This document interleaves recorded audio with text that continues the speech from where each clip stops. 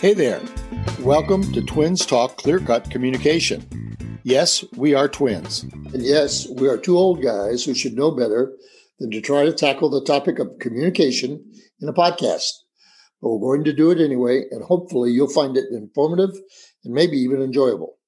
Hey, we're coming to you from Bitter End, Tennessee today. And Ray, you live in Tennessee. Scott, you also live in Tennessee. And my reaction is everything in Tennessee is Bitter End. Am I wrong on that?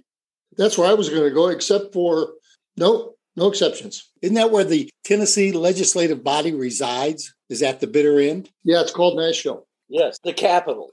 Yes. The capital. And Scott, that's where you're from. By the way, listeners, we have a great guest with us today. We're going to do something, in my opinion, that's quite different than what we've typically been doing. And we've invited Scott to be here to represent the entire music industry of the known world, of the Christian world. But given his home base of Nashville and that he is a musician, we thought this could be a very fun conversation around communication in that industry and how musicians can read, if you will, their audience. And having the opportunity to have Scott gives us that chance to explore those issues in this podcast. Ray, are you with us? Are you ready to go? You look like I'm ready to go. I think at this point, we probably could go ahead and say Scott's full name, Scott Rowley, so you can Google him. You can find out if he's really real. Oh, that's a good observation. We do want him Googled. And in fact, if you can find his video, you'll love it. Well, we asked Scott on because we've spent all of our time talking about communication. And this is a special area, a kind of group communication, but it's how a musician connects with his audience, with his crowd.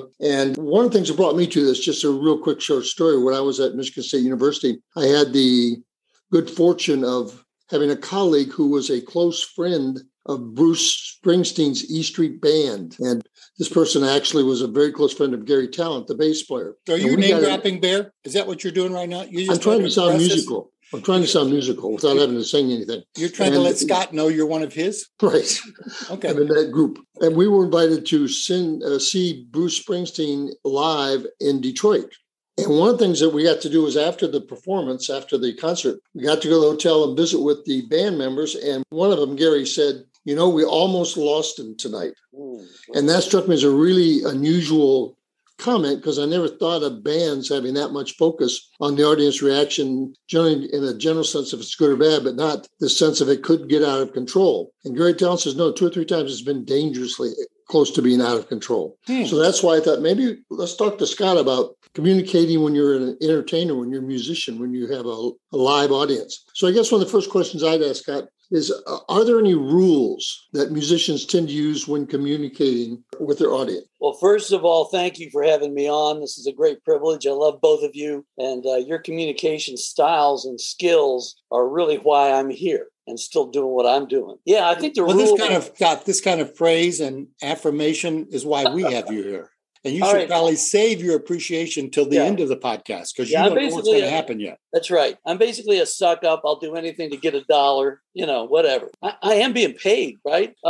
Anyway, after 40 years of touring and, recording, writing songs, I think I've got 460 plus songs. I really made this a career, and that's why you've never heard of it. But at the same time, there are rules that go with it. And I have had bands and just put literally millions of miles on the road. But every night you play, I think the first rule is they're here to hear you sing, not talk. So most of the time, if we played a show, whether it was a little coffee house or a big arena, you came out and you took your guitar, your piano, and you sang a song. And normally it's the songs that most people have heard of yours. And we did have some mild success with our music. So we would try to play the songs people like, and you want your audience to be happy. And so if you're popular at all, you try to play those popular songs, and you do it intentionally. So now, Scott, I hate to interrupt you, but am I right in saying that your number one song was "Don't Be Picking Your Nose When the Next Car Comes"?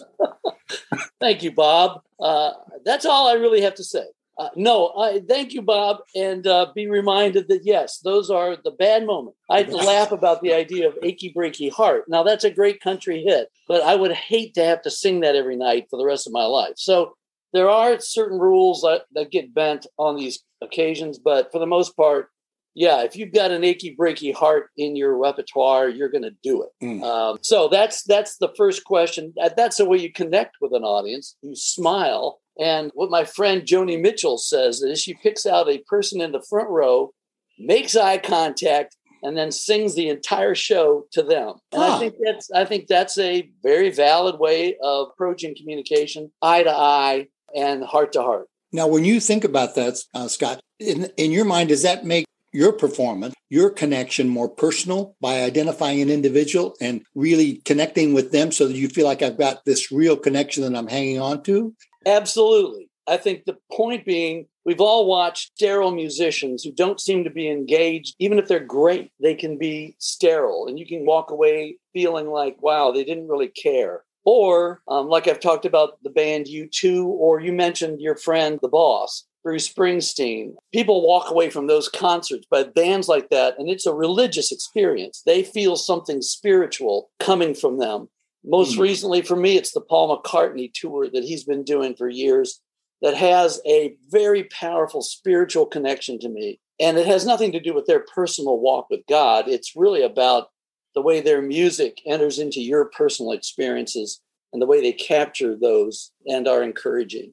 Scott, do you have any recall of what you consider your best, fondest experiences in dealing with an audience and connecting? Yeah, I mean, there are moments. I remember our band played at Taylor University, and we had a terrific night. Why that was better than another place, I don't know. We did a show that was a very big show, like a 40,000 person show in Mercer, Pennsylvania.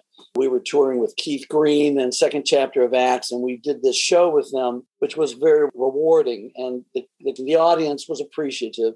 And there are also moments where you play someplace in Hicksville, Ohio, and you outnumber the audience with a 5-man band or a 3-man band. So those days are just as real. And I think you learn every time you walk out. I really relate this to sports because both of you are athletes, and the way that sports teaches you something every time you do it. That's kind of what this is like. It does strike me that one of the things that you're saying, Scott, which I think might be relevant in a crossover to other venues for communication, is just that the venue makes a difference. And if your band outnumbers the people that are there, that makes it more difficult to entertain. And I remember being asked to speak at places and realizing I was expecting a much bigger crowd. And now I've got these 2 or 3 people out there and you're feeling, now, how do I adjust? How do I relate? And so one of the things I think about is this notion of being able to assess the venue, the crowd, if you will, size, and to somehow structure your way of performing to meet that size, to adjust to that. Now, is that something you did as a musician or no? Yeah, absolutely. That says it better. It's truly the idea that, let's say I'm hired by a church to come in and share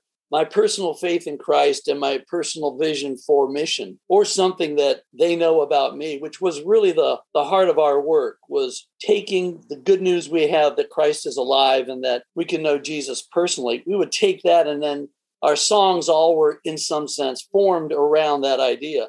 Well, if you've got a very small group, you can be intimate in a way that you can't be with a large group. So you just really do that. You adjust on the fly. One of the strangest nights I've ever had was in Amarillo, Texas. I was opening for a rock and roll band called Jerusalem, and it was a Christian-based gig. And they had hired the Amarillo, the stadium, the big venue, concert hall. Uh-huh. And those are 2,000 seats, and they were expecting a crowd like that. And literally 50 people showed up. And so it was embarrassing. It was like, hey, it's time to call it quit. But my ego was such that no way was I quitting on that day. So we did the show and had a terrific time with everybody from the promoters and the people that were sponsoring it all the way down to every individual. I think we gave everyone an album, that kind of thing. But that was Amarillo, Texas. So I kind of avoid that anytime I'm booking dates. Okay. Let me wonder with you another issue kind of related to something Bob and I talked about in the previous episodes about confrontation or in giving feedback to people about their behavior. How do you deal with crowd members who are becoming an unwanted distraction? Yeah, I think always the best. It's like being in athletics. If you're a pitcher in a baseball game and people are yelling things at you, you can hear that. Not so much in a concert hall, but if those bad messages do get to you, you have to ignore them. You have to rise above that and be bigger than that. If you pick on somebody audiences don't like confrontation.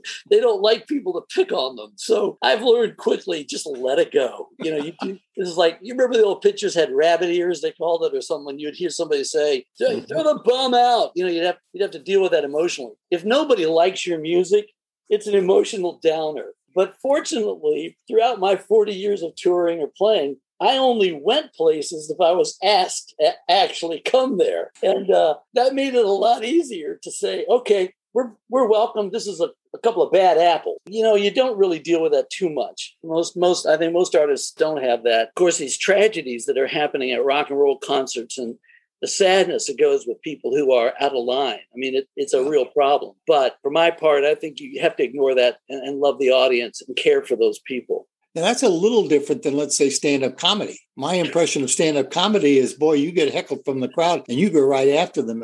It becomes a part of your routine. But right. I mean, you say, as musicians, that doesn't cut it. There's a whole different environment out there that says, no, rule number one, they are here to hear your music. Right. They don't want pushback or anything like that. Yeah, that's a great way of putting it. And I do see it that way. And from that first thing they hear out of your mouth as a singer, you'll determine whether you're connecting or not. And usually there's smiles and at least some kind of a positive. Ray and I have laughed about if they boo and if they do some kind of a gesture like this, like go away or boo, that means you better adjust that set, Scott, the listening audience cannot see that gesture. Scott, okay, by the way, listening audience, by the way, Scott's making these huge gestures of putting his hands over his head and shooing people away. Just so that you know, when he says, when you see this gesture. Yeah. But let me summarize. It is interesting. What I'm hearing you say is really the communication for you with the audience begins with nonverbal behavior, their initial reactions, the smiles on their face, how they react physically to the music. And obviously, if they know your music well and they start singing along with you, or they start doing things that connect with the particular songs that you're doing, you're saying that non-verbally you pick up on it right away. You get to feel almost instantaneously, right? Yeah, that's true. And because my songs weren't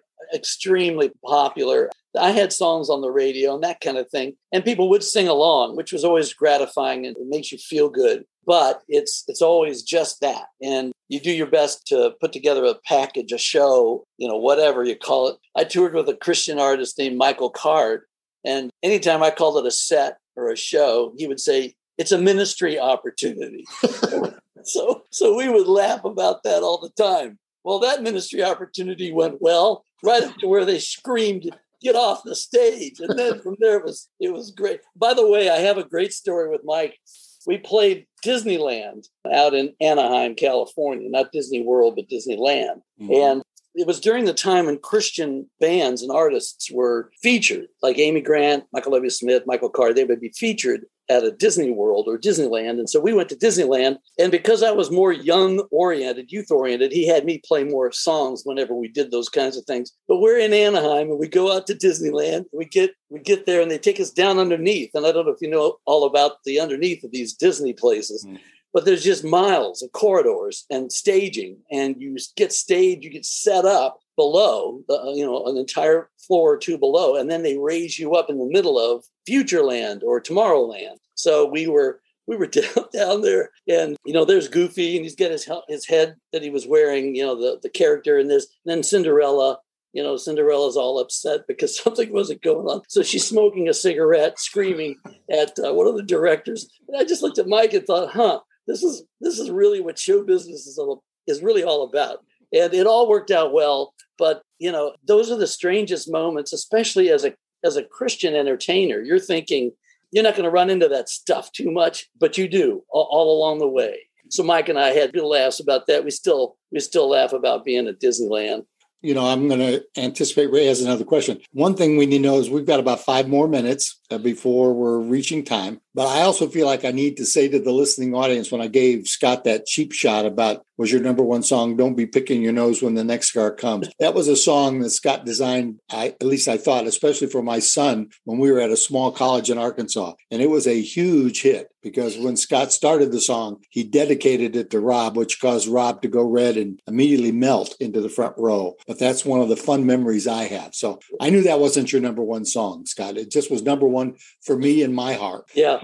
Okay, maybe one more question for me, Scotty. Who are some of the musicians you've seen who you think are best at connecting with the audience? Yeah, well, we mentioned Paul McCartney. I think McCartney is just, I heard Joe Scarborough from MSNBC say that McCartney is the Mozart of this generation, which I don't disagree with. I think that's right. His ability to communicate with his songwriting and his performance. Of course, we mentioned U2. They were a huge band for me early on. James Taylor's ability, just remarkable to me.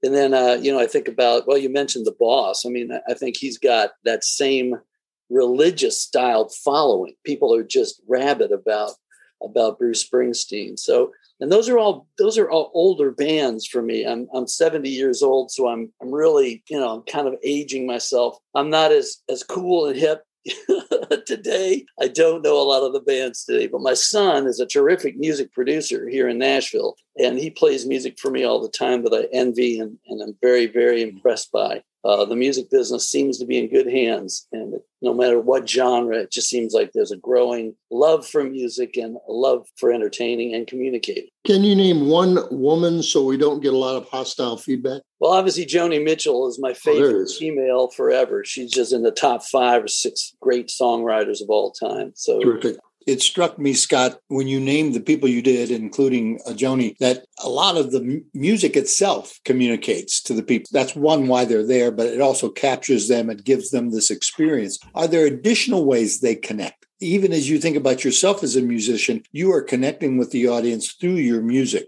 through the content of what you're saying, the way you frame the music. But are there other things that you do to increase that connection when you're on stage, when it's live?